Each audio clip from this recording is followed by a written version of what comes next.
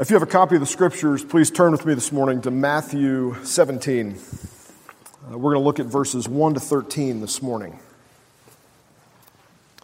This is an amazing passage, not unlike Revelation 5, which we looked at the beginning of the service, and Ezekiel 1. Here we get a direct human encounter with God.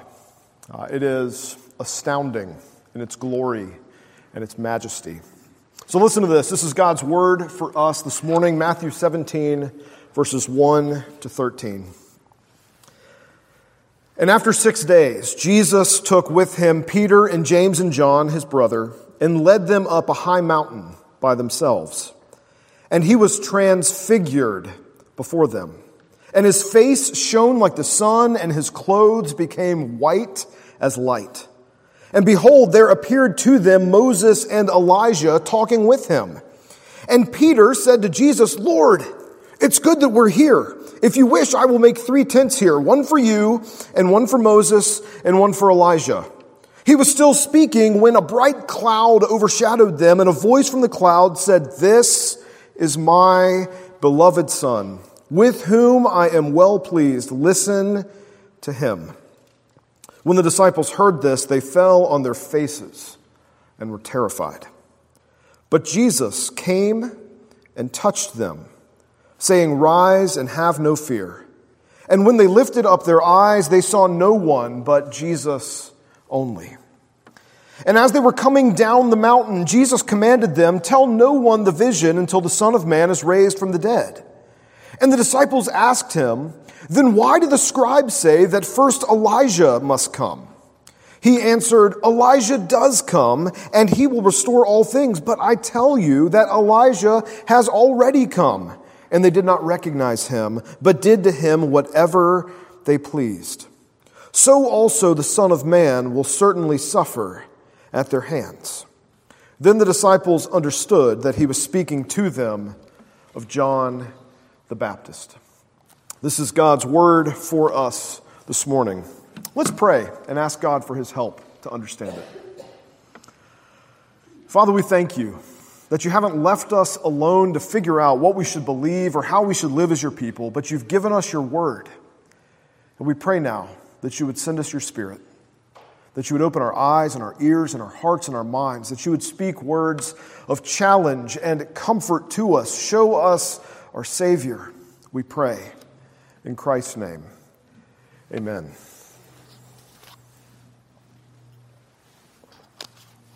I grew up in the church, and we used to talk about, when I was growing up, we would talk about mountaintop experiences.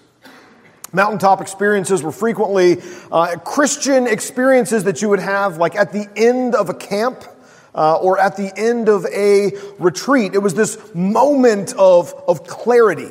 Of sort of an emotional and a spiritual high. Like maybe you saw the gospel more clearly or you saw yourself more truly, but it was this amazing spiritual high.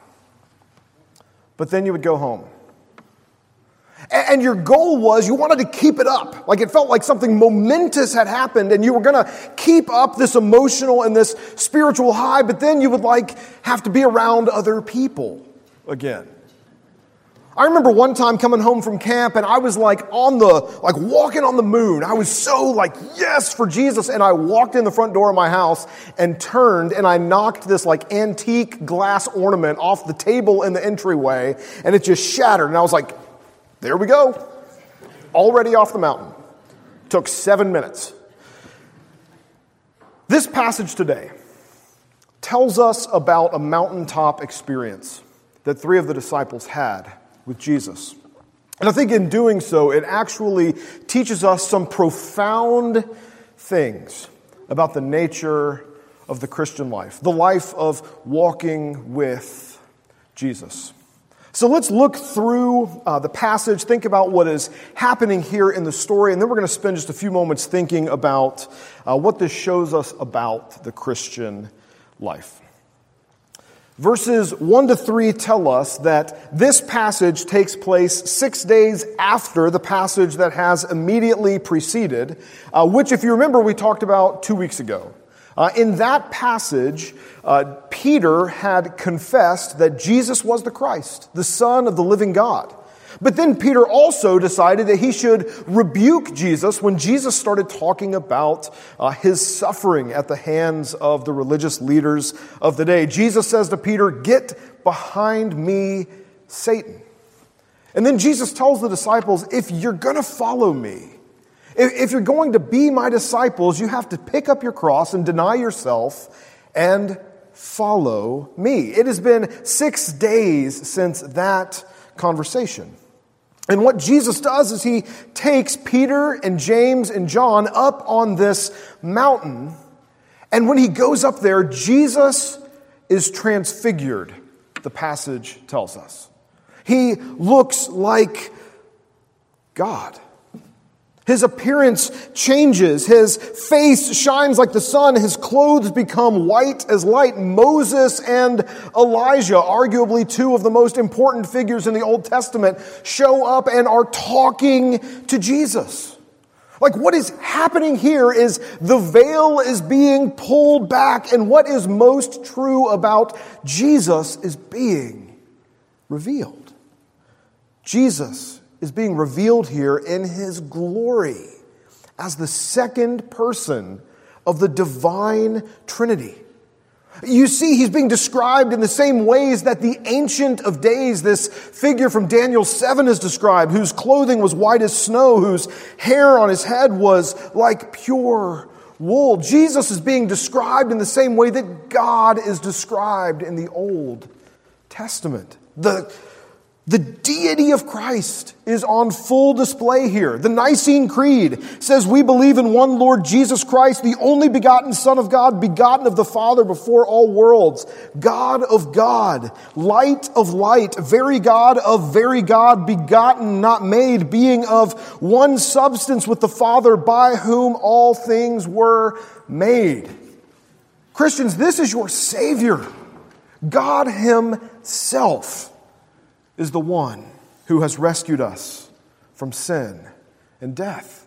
The disciples here got a glimpse of the divine glory of the Son of God. Imagine it. Breathtaking. And not only do they see Jesus in his glory, but Moses and Elijah show up, who represent there the law and the prophets, and they are talking to Jesus. In fact, in Luke's account of this same passage, they are talking to Jesus about the Exodus he is about to accomplish. The Exodus means this great saving event. They are talking to Jesus about what Jesus is going to Jerusalem to do to rescue his people from their slavery to sin and death. This is the culmination of redemptive history. That's why Moses and Elijah being there matters. The law and the prophets are testifying to what Christ is about to do. This is what the author of Hebrews is talking about in Hebrews chapter 1, when he says, long ago, at many times and in many ways, God spoke to our fathers by the prophets, but in these last days, he has spoken to us by his Son. This is it. This is what the entire Bible to this point has been waiting on. And Peter decides to talk. As you might imagine, Peter frequently decides to talk. Verse 4 says that Peter speaks, Lord, this is excellent. I'm glad that we're here. I will make tents. I'll make one for you. I'll make one for Moses. I'll make one for Elijah. And James, and John will bunk up with some of y'all. He is ready to go. Peter is thinking like, this is it. Mark's account says, as Peter's talking, he did not know what he was saying, which is accurate. That's just a good rule of thumb for Peter at this point in redemptive history. You remember last week we talked about how Peter is hoping that there's a bloodless path to glory. Peter is hoping that there can be redemption, that there can be salvation, that there can be deliverance apart from the gruesome reality of the cross. He is still hoping, and so he's thinking, great, I'm seeing Jesus in his glory. This must be it. I've got glory, and there's been no suffering, no rejection. Peter's thinking he has miraculously gotten to avoid the very thing Jesus told him he could not avoid, not a week earlier. In verses 5 and 6, while Peter is talking, God interrupts him. That's amazing to think about. Like Peter's just blurting something out and God talks. He says, "This is my beloved Son, with whom I am well pleased. Listen to him." It's kind of an amazing message from God. In Matthew's gospel, God speaks twice directly from heaven. And in both places that he does that, he says the exact same thing. He's talking about Jesus. "This is my beloved Son, with whom I am well pleased." And here, he says it at the end of Christ's ministry. Jesus is getting ready to go into Jerusalem, where he will be rejected and suffer and die and be raised from the dead. This is the very end of his earthly ministry. The other place that God says that same thing is at the very beginning of Christ's earthly ministry at his baptism.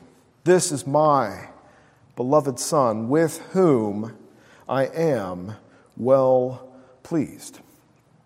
The only difference is this time he adds a word, and I think he adds it just for Peter. And because he adds it for Peter, he also adds it for us, which is, listen, Peter. Listen to him. My beloved Son, with whom I am well pleased. As this happens, as they are overshadowed with this cloud of glory and God himself speaks, Peter suddenly realizes this is not the camping trip he thought it was going to be. And so Peter, it says, and the other disciples are filled with fear and they fall on their faces. But that's not the end of the story. Because it says that Jesus comes to them in verses 7 and 8 and touches them. You can imagine these guys lying like they're dead on their faces, which is the connotation of what has happened here. Jesus comes and touches them and says, "Rise, don't be afraid." And they lift up their eyes and see Jesus alone.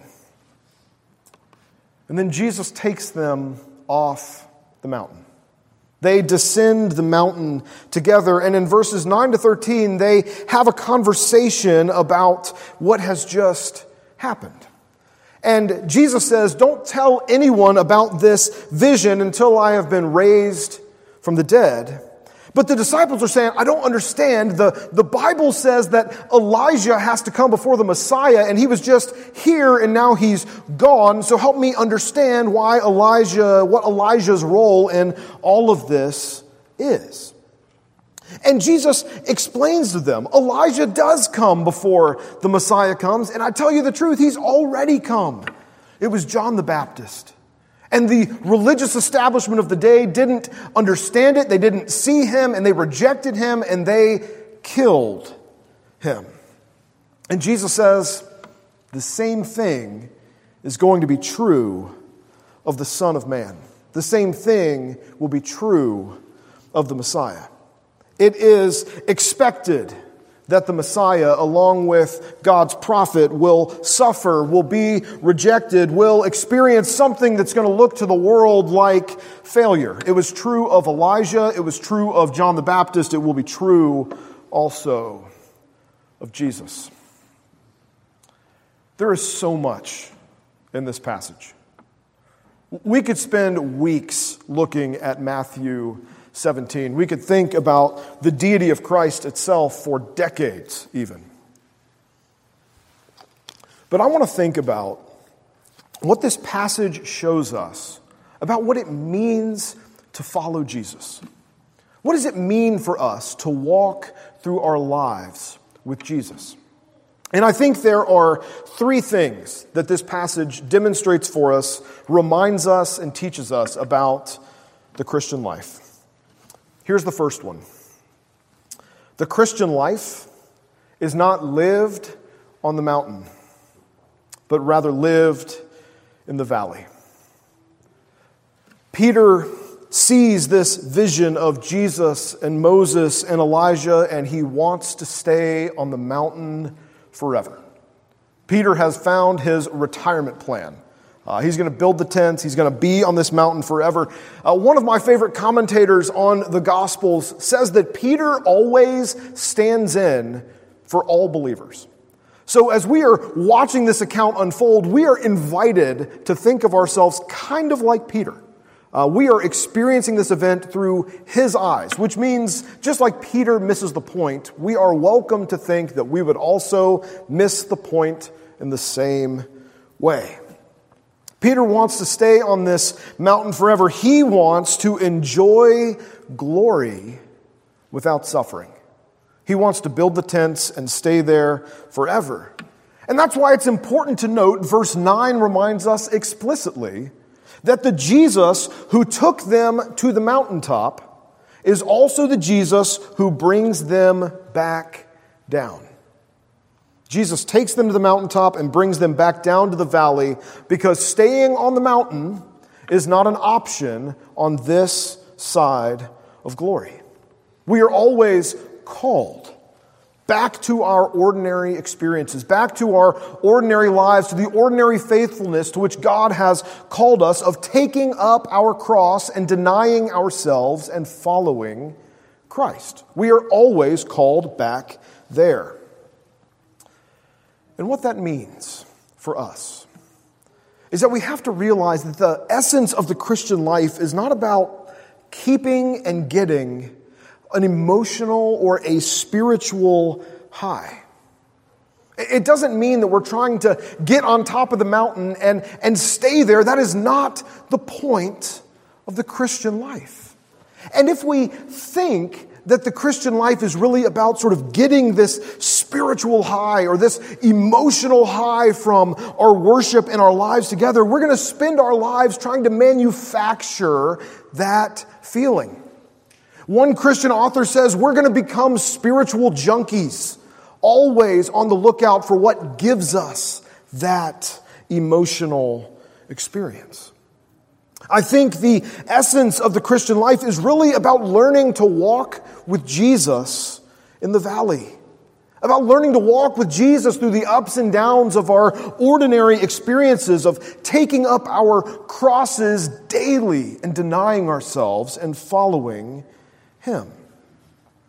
There's a temptation that we have in the Christian life, particularly as we strive to live in this sort of culture, in this climate, in this moment in church history. And that temptation is to think that God's presence only feels like an emotional high. We can tend to think that God is most present when I feel Him, when I experience Him in that way. But what I want you to see, that could be dangerous. In fact, it is dangerous to think that way, because if that is how we are thinking about what it means to experience God, we are going to be blind to God's presence in the lows. We will be blind to God's presence in the hardship and the difficulties when things don't feel great and amazing.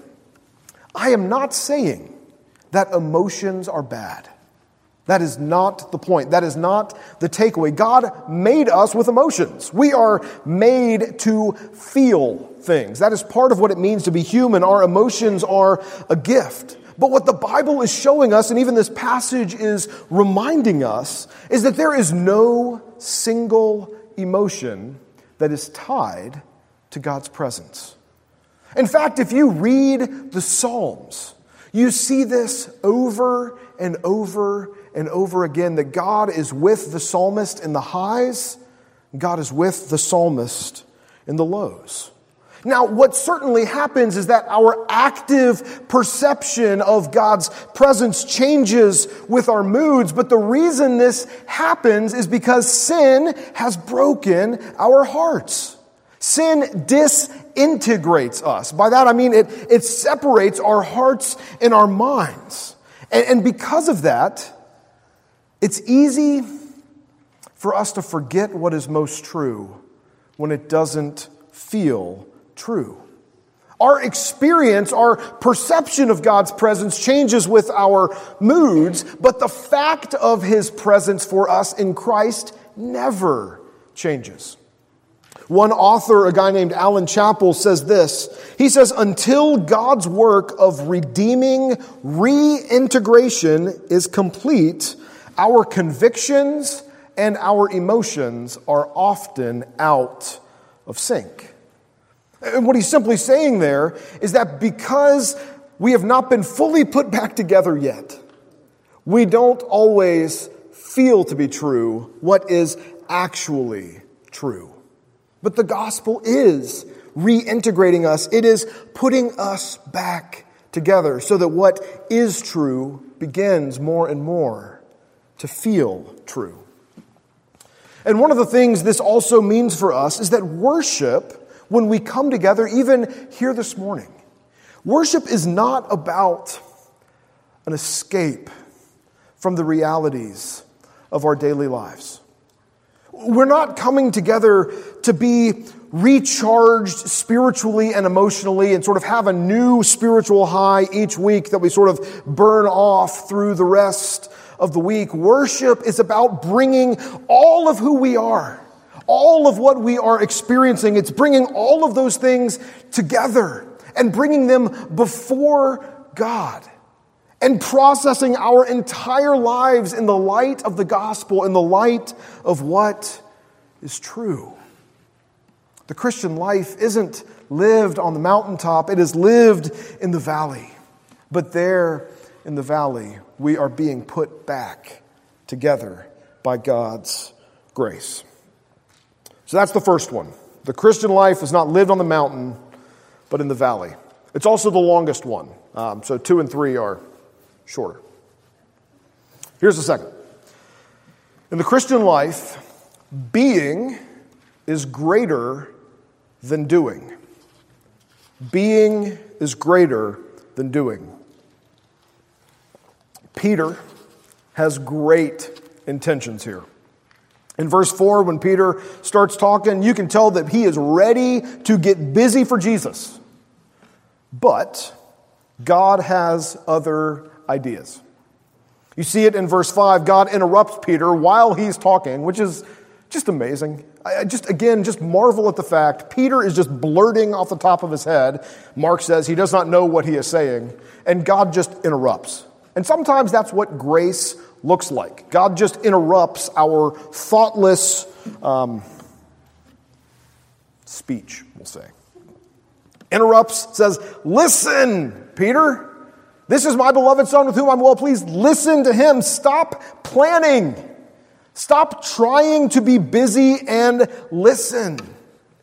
God cares more about who we are than he cares about what we do. Or to put that in a different way, what God is doing in us is more important than what we are doing for him. Now, I'm not saying that doing doesn't matter. We want to be obedient people. We want to be faithful people, but God wants our obedience to go all the way down.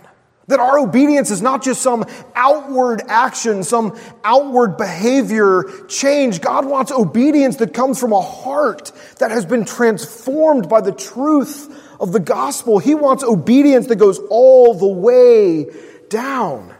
Which means, again, that the gospel is not something we master.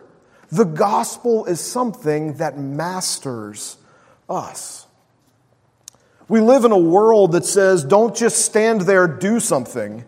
But even as we think that, God interrupts us and says, don't just do something, stand there. That's the point. The gospel is mastering us. We're not called to go be busy for Jesus, but to recognize what Christ has done and is doing in us. Being is greater than doing. That's the second point. Here's the third one. Suffering and rejection and failure and learning are all expected outcomes in the Christian life. Suffering, rejection, failure, and learning are all expected outcomes in the Christian life. That is true of Elijah. It's true of John the Baptist, Jesus reminds us here. It's also true of Jesus. And friends, Jesus has reminded us in Matthew 16, it's true of us as well. And that's hard for us because we expect so often that we're going to have great success or that we're going to find great meaning and purpose and obedience in the Christian life, but those things are not promised to us. What is promised to us is that we are being conformed to the image of Christ, and that our lives this side of glory are going to look a lot like denying ourselves, taking up our cross, and following Him. At its most fundamental, we could say so many things about the cross. But one of the things the cross shows us in big, bold, underlined print is that God measures success and failure differently than we do. That's what success looked like in the gospel. The rejection of the Messiah, His crucifixion and death looked like success, and the world did not understand it. It's why Paul says in 1 Corinthians 1 that the cross is a stumbling block to people. Because no one's thinking like, oh yeah, I want to be on that guy's team. The cross reminds us that God measures success and failure differently than we do. And that means that misunderstanding in the Christian life, conflict in the Christian life, hostility and failure and suffering and rejection, those are all normal parts of the Christian life. You might say that those are features, not bugs, of the Christian life. And what that means for us is that God is using everything to shape us. Everything is formation. God is using the great moments, but God is using especially the hard moments to shape us. There are times in your life you might put forth great energy and expenditure trying to do something great, and you might, by all worldly standards, fail at that thing. And God is using even that. God never calls us to success. God calls us to faithfulness. And He promises that the hard things we experience in this life are not meaningless. The hard things are the places He is making us more and more like Christ, who suffered and was rejected and ultimately crucified by the religious leaders of His day. Friends, when we say God is at work, that's what we mean. God is at work in the hard things. God is at work in the difficulty. God is at work in the good things. But in all of those things, God is at work, and He's using those things to shape us more and more into the image of Christ, our Savior. So those are the three things. The Christian life is not on the mountain, but in the valley. The Christian life tells us that being is greater than doing. And the third thing is that suffering and rejection and failure and learning are all expected outcomes, expected parts of the Christian life. And honestly, that might be a discouraging message, if not for a few other things we see in this passage. Here's one. Jesus is with us in the valley. Jesus doesn't stay on the mountain and send the disciples back down alone. Jesus comes off the mountain with them. He comes off the mountain with the disciples. He comes off the mountain with us because Jesus is always Emmanuel. He is always God with us. Think of Psalm 23, which talks about walking through the valley of the shadow of death, but I'm comforted because you are with me. Jesus is always with us, which means, even if it feels like it, we are never actually alone in the valley. We're never alone. But more than that, we are united to Christ. We are so united to Christ that what is true of him is true of us.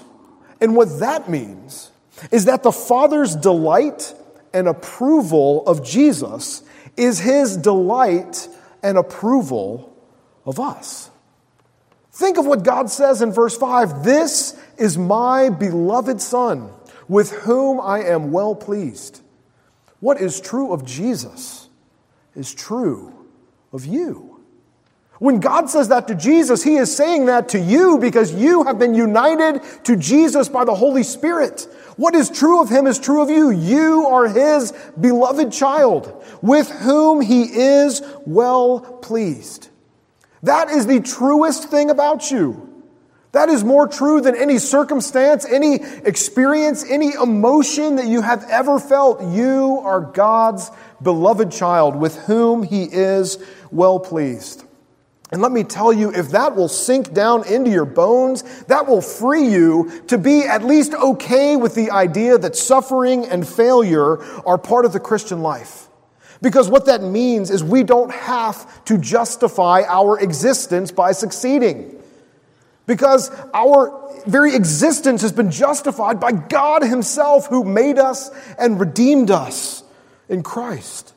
You are free to fail in your life because you are God's beloved child, with whom he is well pleased, and your worth and your value and your dignity are not up for a vote. You are free to learn and to admit you don't know everything. You are free to repent and to turn away from sin and to acknowledge that you have in fact done something wrong on occasion. You are free to do all of those things because the grounds of your worth are Christ himself. You are God's beloved child, with whom he is well pleased. But more than that, even, when we fail, when we miss the point, when we're ready to set up tents and Jesus is reminding us we're going back down the hill, when we sin, when we are afraid, when we are hurting, when we are ashamed, verses 7 and 8 are also true of us. Jesus comes to us. Jesus touches us. He's not afraid. He's not grossed out. He's not disappointed when we miss the point. But he comes to us, he touches us, and he says, "Rise, don't be afraid." And he lifts our heads, and he lifts our eyes, and we see Christ alone there before us. Friends, it is the very grounds of our hope in the Christian life. Christ alone. Would you pray with me?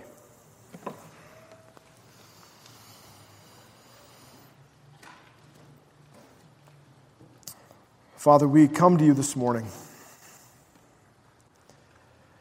We recognize, we acknowledge that we so often think that this life you've called us to is too difficult to live. We confess that we prefer the idea that we could get on a mountaintop and stay there.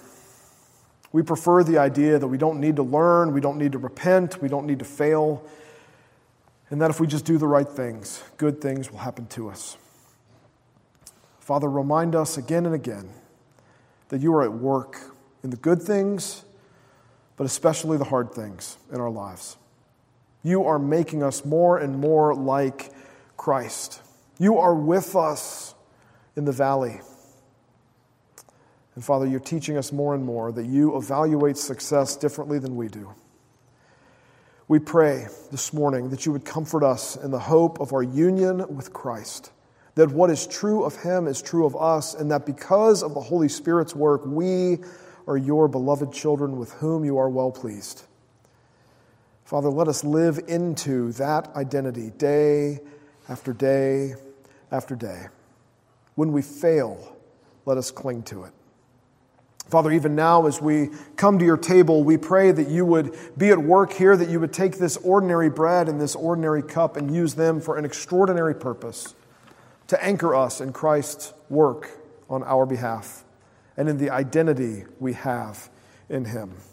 We pray all of these things in Christ's name. Amen.